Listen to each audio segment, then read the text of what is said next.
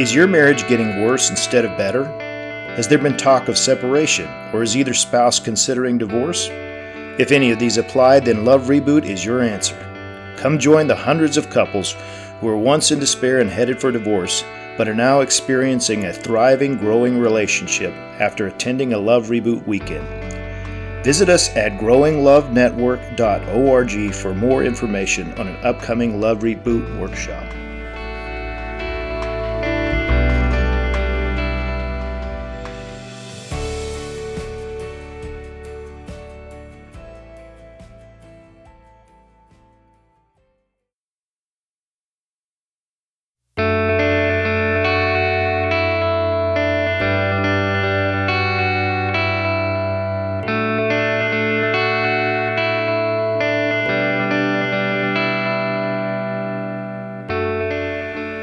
Welcome to another episode of Relationship Rewire, where we talk about what's wrong and what's right with marriage and relationships in our world today.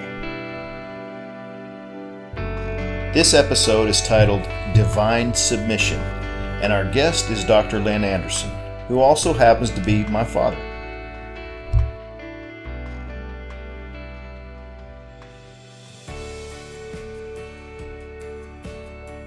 Well, I'm here today with my father, Dr. Lynn Anderson, who has been many years of service to the church and continues to do so. He's pastored, preached at several churches, started a couple of churches in Canada, written numerous books, such as They Smell Like Sheep and The Shepherd's Song, and what's some other titles of your books, Dad?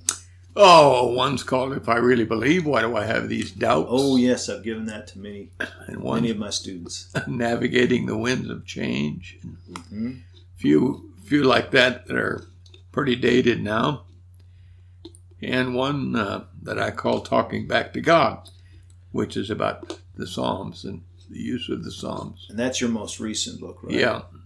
And Longing for a Homeland? Longing for a Homeland. That one's a bit autobiographical, but not totally. It's about Moses. To somebody who might be listening to this podcast, which one would you recommend that they start with? Well, if we're talking, assume now that we're going to be talking to ministers and church leaders. One of my two books called They Smell Like Sheep.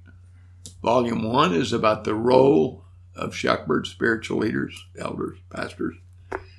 And the second one, They Smell Like Sheep, Volume 2. Okay. Which is about the heart of the shepherd. First one's about the role. Second one's about the heart. So. Okay, and what about the person who's listening to this for marriage help? Oh, goodness. I decided years ago not to try to write a book on that. I used to have a sermon called 10 Rules for Marriage. And then I had the second one that I called 10 Suggestions for Marriage. And then when you kids came along, I threw them both away. Okay, well, so that was at least 52 years ago. That book, the one that you wrote about the Jesus Touch would probably be.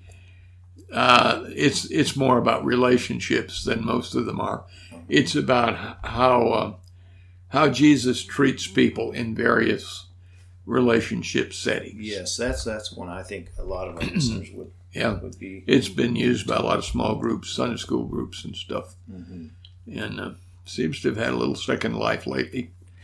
Well, my dad here has had a lot of influence on me, and that's not just because he's my dad. Of course, if you're someone's father, even if you're never met your father, they have a lot of influence on you. A lot of negative influence. Yes, but so that can't be understated how influential your father is. You fathers are on your children, whether you want to be or not. You're going to be.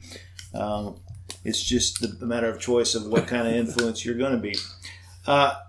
But I remember we as children, my dad would ask me every day when he came to tuck me in every evening. What did I read about? And very often I didn't read, so I would say God. Or you'd make something up. Yeah, so I'd make something up. But no, most of the time I did. And so it was very important. He emphasized that we're in reading God's Word every day. But he also would assign us scriptures to memorize. And there was only one scripture that ever he assigned us to memorize that had a reward attached to it if we memorized it. And that was 1 Corinthians 13, which talks about love being the ultimate. It is the highest principle. Yeah. It is the essence of God. Yes. And it defines what love is not things that you feel and touchy-feely words. It's about action and what you do. And so that has had profound effect on me. It's I remember as a child, some other people in the religious world didn't like the things that my dad taught. I remember one of them accusing him being, "You're a Beatles preacher." And, Beatles. Yeah, Beatles preacher. Specifically, the song "All You Need Is Love." Right. You preach a "All You Need Is Love" gospel, and I'm actually. I kind of believe in that gospel today more than ever. I figured you did. So I wanted to. My father has instilled in me that the ultimate thing in this world is love, because that's the essence of God, and that's the highest commandment in Scripture. Love the Lord your God with all your heart, soul, and strength, and love your neighbor as yourself. It's all about love, and on those two commandments hang all the law and the prophets, which was understood. Yeah, I was taught early on that all the commandments of God are of equal value. Every statement in the Bible is of equal weight. But Jesus blew that away when someone asked him, "What's the greatest commandment?" He didn't say they're all the same. He said there's none like this one. Yes. And it embodies the whole of the law and the prophets and the Psalms. And that's to love the Lord your God with all your heart, soul, mind, and strength, and to love your neighbor as yourself. So I decided to come back to the source of where I was introduced to that concept, and have staked my life on it now, and get a little bit of his perspective on marriage. Now, the perspective I've asked him to comment on is this perspective he's the most familiar with, which is the church. And I wanted to start off by reading this verse. I'm going to read from Ephesians 5, and I want to, if you already heard me say Ephesians 5 and your ears perked up because you're thinking of a possibly divisive verse and all kinds of interpretations, we're going to try to talk about something that we may not talk about in that verse so often. So here goes, starting with Ephesians 5:21. I'm reading from the NIV. Submit to one another out of reverence for Christ. Yes. Wives, submit yourselves to your own husbands as you do to the Lord. For the husband is the head of the wife, as Christ is the head of the church, his body, of which he is the Savior. Now, as the church submits to Christ, so also wives should submit to their husbands in everything. Husbands, love your wives just as Christ loved the church and gave himself up for her to make her holy, cleansing her by the washing with water through the word, and to present her to himself as a radiant church, without stain or wrinkle or any other blemish, but holy and blameless. In this same way, husbands ought to love their wives as their own bodies. He who loves his wife loves himself. After all, no one ever hated their own body, but they feed and care for their body, just as Christ does the church, for we are members of his body. For this reason, a man will leave his father and mother and be united to his wife, and the two will become one flesh. He's quoting from the Old Testament there. This is a profound mystery. Yes. But I'm talking about Christ and the church. Yes. So we very often use that verse mainly to talk about the marriage relationship. Mm-hmm. But Paul says, I'm talking about Christ and the church. Right. And he says, he does after that say, however, you should still be doing that in the temporal sense, in the earthly sense, but I'm talking about Christ and the church. So a verse that we very often use mostly just to talk about how husbands and wives are supposed to behave, he's saying this is really about something bigger than that. Well, Paul said that. Yeah, it's interesting to me. That verse is quite often used to show that in marriage, the husband is the head of the house, and basically, when the vote comes to a tie, he gets to decide. And it's turned into all kinds of negative things, where some people use this verse to say women shouldn't work outside the home. They should stay home and take care of the house and do what their husband says, and support his career and follow him, and stand behind him and smile while he's doing his thing, sort of. Mm-hmm. And the word submit is quite often used as a lever that the husband will use if he's got this good Christian wife and he wants X and she wants Y. He will say, the Bible says you're supposed to be submissive. Submission is something that is chosen, not something that is pushed off onto somebody. When you tell your wife to submit, that's not submission, that's compliance. Right. Quite often reluctant compliance. Yeah, I've had actual counseling therapy sessions where a husband is complaining that he can't get his wife to submit. Yeah. And I will say, so where are you getting this from? Well, Ephesians 5, you should know that. And I say, well, where in there does it say that you're supposed to get your wife to submit? Yeah.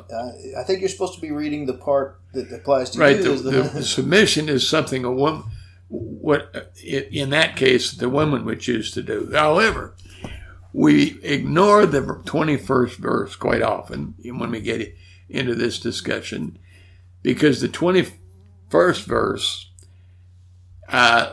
lays a principle down that he's been talking about for several chapters in the book of Ephesians to get there.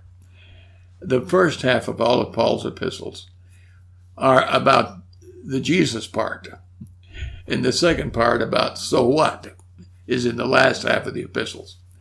And the whole first part is about what God has done, what Christ has done, and our response is to adore and follow him.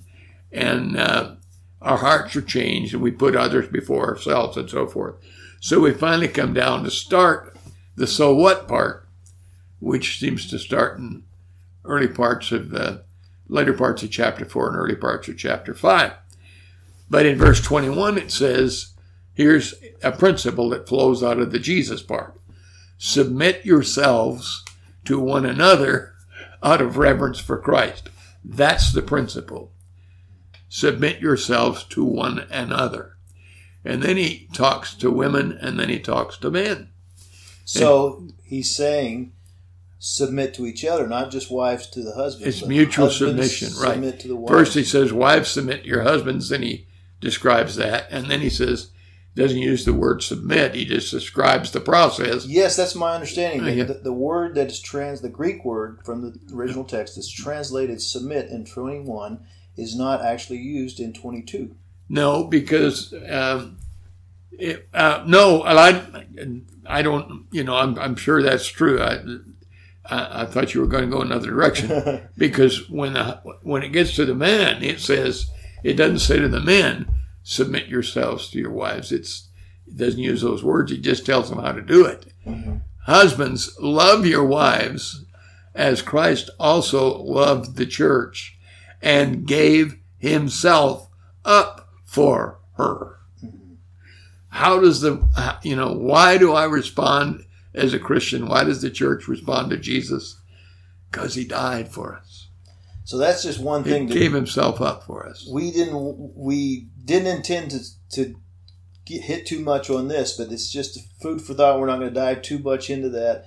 But for some of those who just remember the verse 22 that says, wives, The verse before that says submit both ways. Mutual submission. This section of Scripture is the beginning of a quite a long section where he talks about how the whole principle of what Jesus has done is to be lived out in life. Mm-hmm. Then he goes to children and parents and masters and slaves, etc., etc. So Christ submitted himself to us and to God by he died on the cross. Denying everything in life, all the quote-unquote good stuff, and then eventually dying for us. And that's his half, the submission, and then our half is the bride of Christ is to submit to him. I was going to title this episode Holy Husbands and Unfaithful Wives, but I still might, just as a teaser to get some people interested. But he's really talking about our relationship with Christ. He really is, but the point is, in marriage, his whole point is mutual submission. Here he says, submit yourselves to one another out of reverence for Christ. And then he says, wife submit, husband submit. In other words, he's laying a principle and then applying it in marriage. And it means that both are to submit. In other words, if there's going to be a competition in marriage, it ought to be out of who submits the most. That's the loving thing to do. In other words, how do I serve the best interest of my mate? Okay. That's really the principle involved. I totally agree with you. Yeah. So, coming from a church perspective, where do you see where we get this wrong or where we disobey this scripture, and how does that play out in the church setting that you've witnessed over and over again? Well, I like the way that you pointed out that this passage ends with, after he's done all this conversation about marriage and husbands and wives, he says, I'm actually talking about the church here. He's using marriage kind of in a subversive way to talk about the church, or maybe using the church in a subversive way to talk about marriage. That's why he says it's a profound mystery. That's right. Maybe one of them. Yeah, one of your mother's favorite books on marriage. People always ask us marriage and family questions. Her favorite book is a book written by a Canadian, so it's got to be a good book. But the title of the book is The Mystery of Marriage. In other words, by the way, listeners, don't hold this against us, but both myself and my dad were born in Canada. Right. Well, it doesn't necessarily make us smarter than the average bear, right? But we're sorry for being born in Canada. Right. We got here as quick as we could. Anyway, where were we? The mystery of marriage. The whole point being that these books that write the rules for marriage and the rules for child rearing and all this, they might have applied in one couple's life at one point in their life, but the time the book got written, it didn't apply to them anymore, but now it becomes rules for the rest of us. That no, rather we should look at marriage as a certain amount of which is a dance that's a mystery that has to be played out in any given marriage differently than it would be played out in another marriage, because we're unique human beings. Not to say there aren't basic principles. My understanding, of course, you're a professional in the marriage and family world. My son is a marriage and family counselor, therapist, and has done therapy for years, but he's mostly now does another kind of marriage coaching, which he's finding more effective. But his view, his interests and his expertise flow more toward marriage than family. Am I representing that correctly? Well, yeah, I focus more on marriage because I believe, first of all, that it's next to impossible to have good family without having good marriage. Right. In other words, sort of to use my words instead of yours, healthy marriages, healthy families. Mm-hmm. It usually flows that way. Right. Where I'm more, I don't have any great area of expertise, but my interest in church life was influenced a lot by,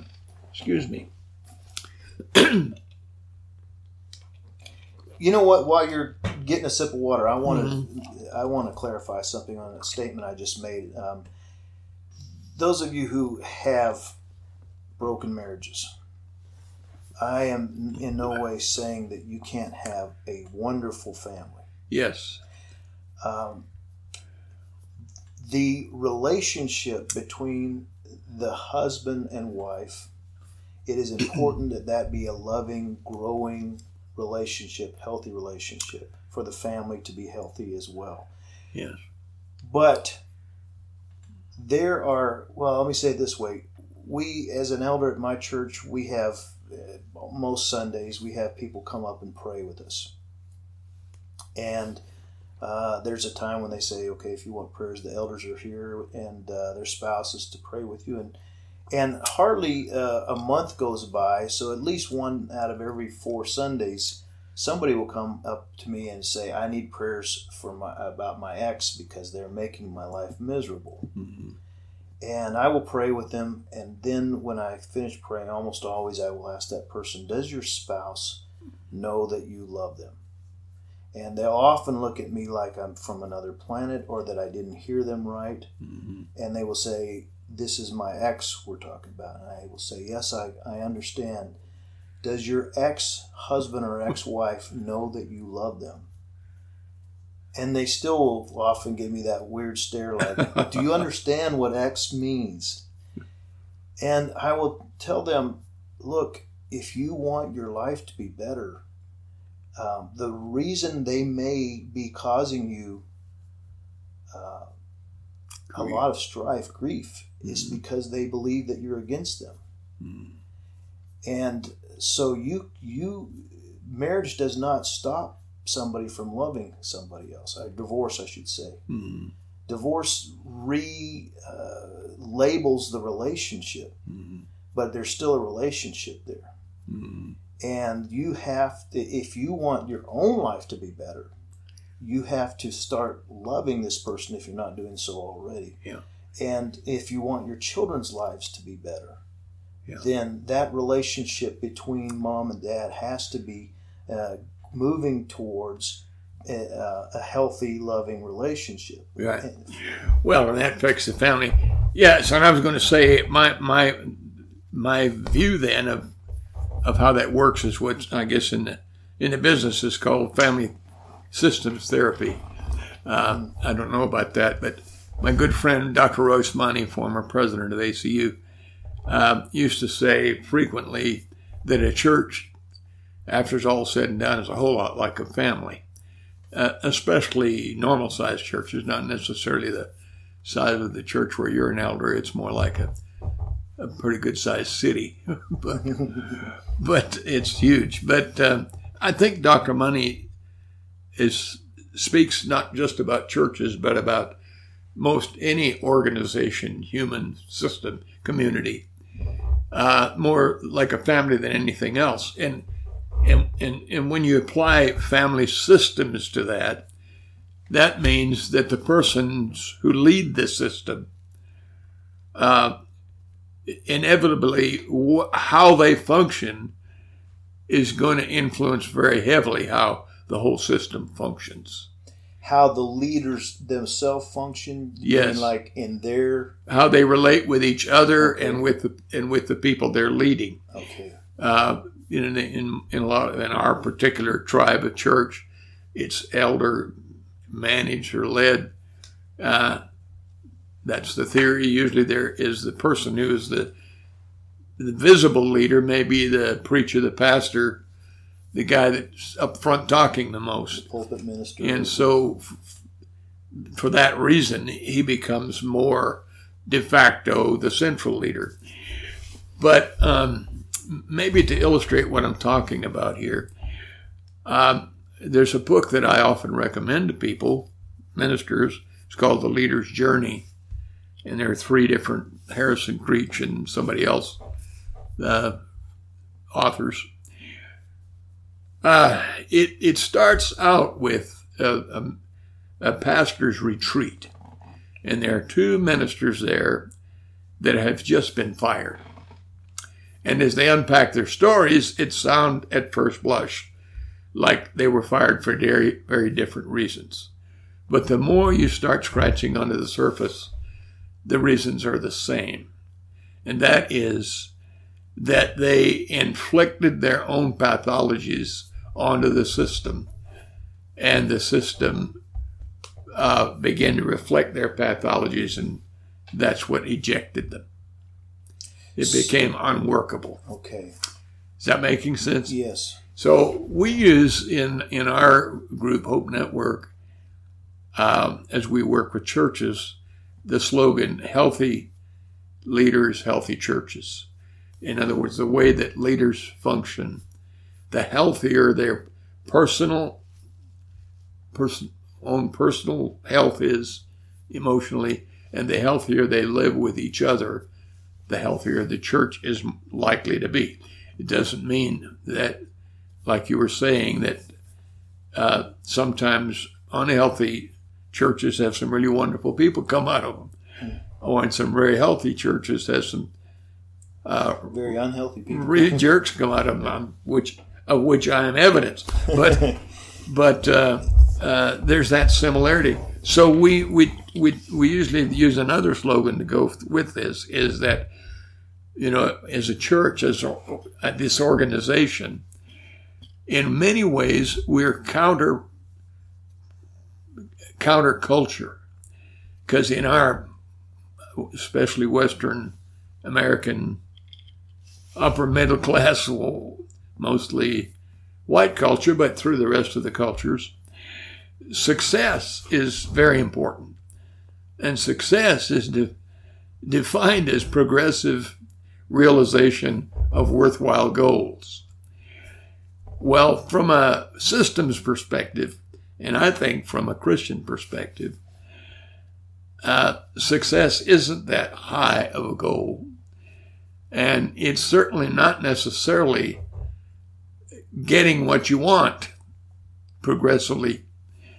That sometimes the process of trying to resolve a problem or reach a goal is far more important, because it trains and produces what the people will be like in that system. The system produces its kind. So it sounds like you're saying that one of the overlaps you see that happens in marriage as well as in churches, and this is part of that profound mystery, is that churches focus so often on reaching goals and on programs and on what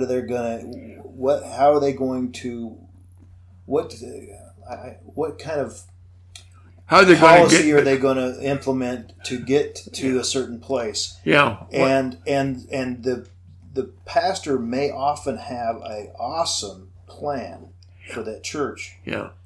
And even an awesome way to implement it, but it is ultimately going to fail if the pastor himself is not, the preacher, the ministers are not growing themselves and becoming more like Christ. Yes. In other words, success is sometimes crassly defined by pastors, preachers, other church leaders, behind closed doors, as bucks in the plates and butts in the pews.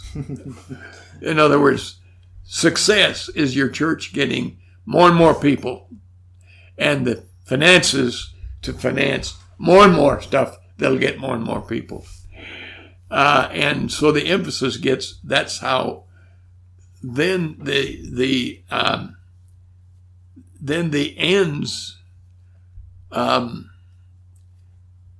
start creating means that aren't justifiable. So in the marriage translation of this, I would say the parents are often focused on keeping the kids out of trouble and getting them through school and into a good job. Well, yeah, and finding a good mate. That's right. I'm supposed to have this model marriage that produces these model kids, and they've got to be the captain of the team. They got to win at everything they do, or they're losers. Yeah, they're failures. And so I create this artificial objective for my marriage and for my families. And then the other thing that the culture does is that means that a leader is a strong person that can make this stuff all happen. Yes. And how begins to not matter. Mm-hmm. You can feel it in the political environment nowadays. So the parent, the pathological parent, as opposed to the pathological minister, is focused on the hows too. So they're doing a lot of reading of books of how to parent and how to motivate this and how to unmotivate that, as opposed to focusing on their example, their life, and knowing that there's going to be a lot of failures and stuff, but that they're growing along with the children. Right, and our tendency as church leaders is then to bring the social sciences into play, to learn how to manage a successful family or a successful church. Yes. Successful. Whereas every family is going to look a little different. Success for one person may be very different than for another. A lot of the healthiest people in the world are people that live in comfortable community as poor people, and not near the level of anxiety and suicide and depression and substance abuse as there might be in competitive levels, where if I'm not the quarterback, I shouldn't play the game, So in church, a program-driven, success-driven church starts to operate out of fear. Yes, I think because they are focused on fear of attaining failure. goals, and if they don't attain the goals, then they failed. Yeah. And so now they've created an environment of fear, which then produces anxiety, which then becomes everything's about dealing with the anxiety, and they're missing the whole point. Maybe that's, yes, I think that's true. That's the wizard behind the curtain is probably fear of failure, fear that I won't measure up to the church down the street, and so forth. But the means become sometimes that this is why we use the slogan that the process is more important, or in Canada, the process is more important than the product. In other words, how we go about causing a church to grow is more important than whether or not it grows at the rate we think it should. Does the process itself develop healthy people, healthy Christians, or does it develop guilt-ridden, anxiety-ridden, competitive persons? That there's a lady that spoke at ACU 2-3 years ago. Her name is Rachel Held Evans, and she talks about when she grew up in a seminary professor's family, and so she knew all the Christian stuff, and she went to Christian high school and Christian college, and she said, I was voted the Christian of the Year 2 or 3 times. And you have no idea how many heads you got to step on to win that. And that was obviously a humorously grotesque way of stating the problem of being more product focused than process focused. Yes. Because the process is what produces. This is why healthy leaders, whether it's family or churches, have a whole lot better shot at healthy ways of doing things. As a couple, have a whole lot better shot of having healthy children that function in healthy ways, and the same is true of churches. That brings to mind a scene. Probably most people, I think it came out in the 70s, late 70s. It was called The In-Laws. There was a remake of the movie but where it's a comedy, but the dad who's people can't figure out there's something going on with him. He's always getting up from the table and making going off into another room to make these phone calls, and they find out he's a CIA agent, that he's not supposed to be known for that. He's got this business, but so his daughter sitting there with her fiance and his fiance's parents around the dinner table, and he gets up to go make his phone call, and the mother says, "Oh, he's making one of his phone calls," and he comes back from the phone call, sits down at the table, and the daughter's all embarrassed, and she starts to, "Why do you always have to go make these phone calls?" And he says, "It's those phone calls that put you through college, you know."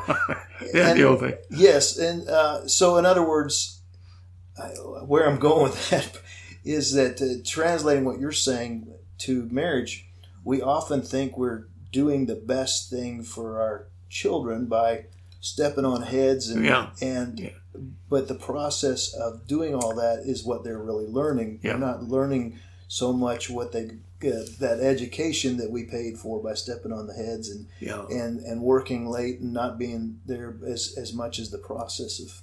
And my point is that the Christian perspective on this is the way up is down. In other words, Jesus wasn't trying to produce a legion of winners in terms of people who are to progressively realize worthwhile goals, like it's worthwhile that I be very wealthy, or, you know. He was saying, he that is greatest among you will be the servant. And each of you should put others ahead of self. And a friend lays down his life for a friend.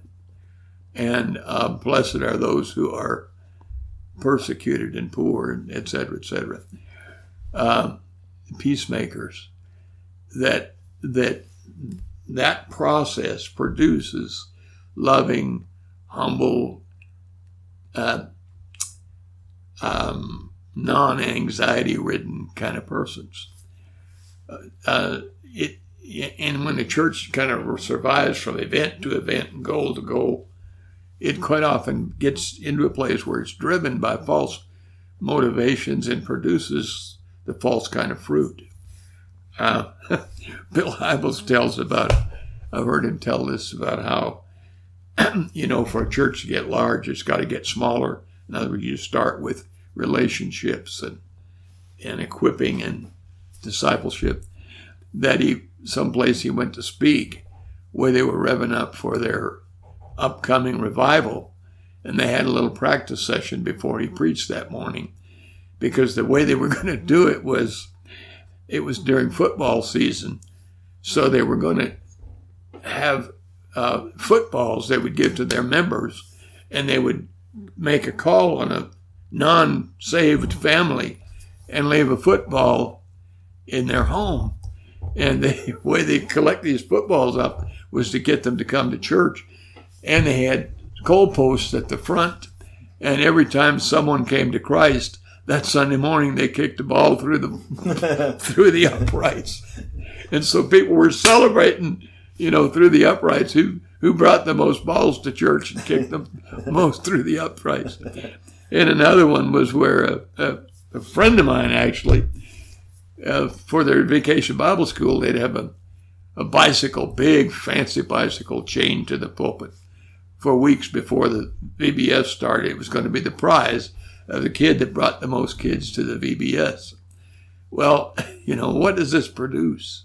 Yes. In terms of those who are the greatest among you will be the servant, each consider other better than themselves. So this is all about, it's about heart.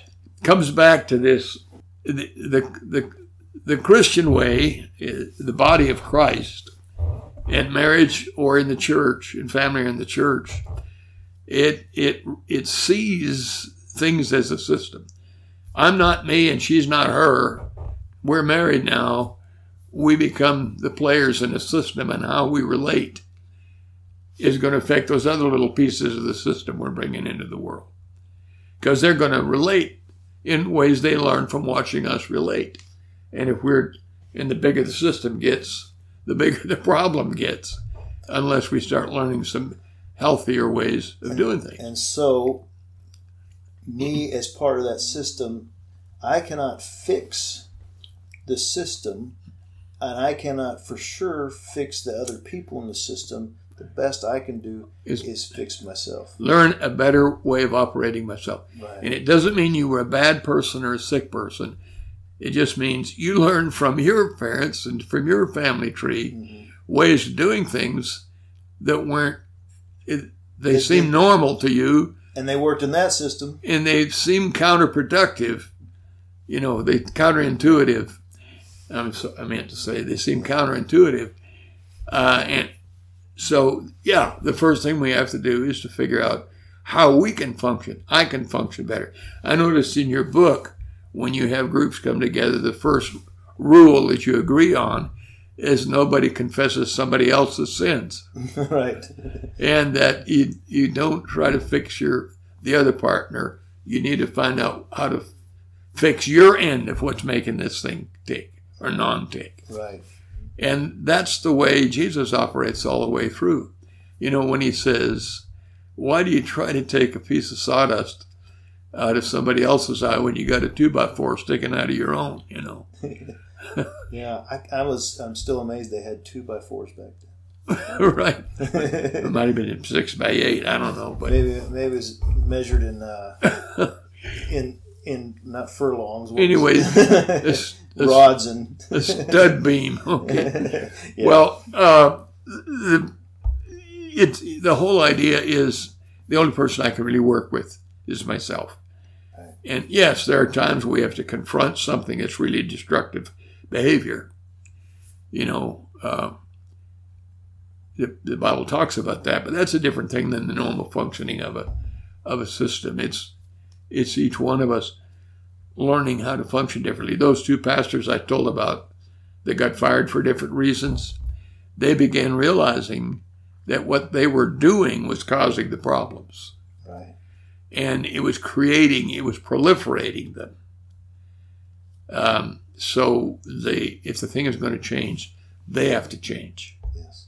Doesn't mean they can fix the people they've already broken, but they don't need to break them worse. Well, this profound mystery Paul's talking about, I'm sure we just touched on one little possible aspect of the profound mystery, but I think this is a pretty big piece that Paul might be talking about here. I've enjoyed it. Would like to jump into this even more, see if we can find some more profound pieces of this mystery.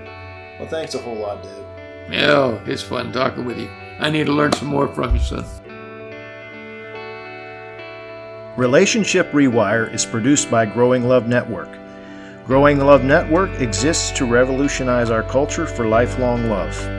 You can find us on the web at growinglovenetwork.org. We welcome your feedback on this and any of our podcasts. Drop us an email at relationshiprewire@gmail.com. That's relationshiprewire@gmail.com.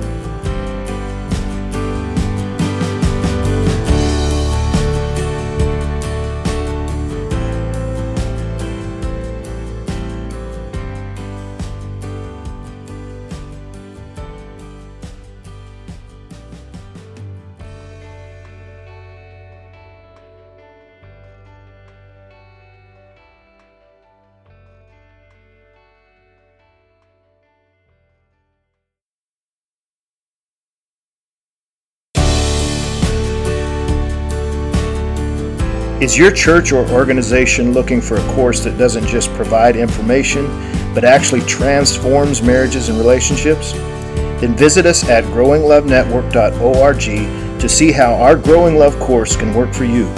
Growing Love has been chosen by the state of Texas as a Together in Texas course, and it's also recommended for engaged couples.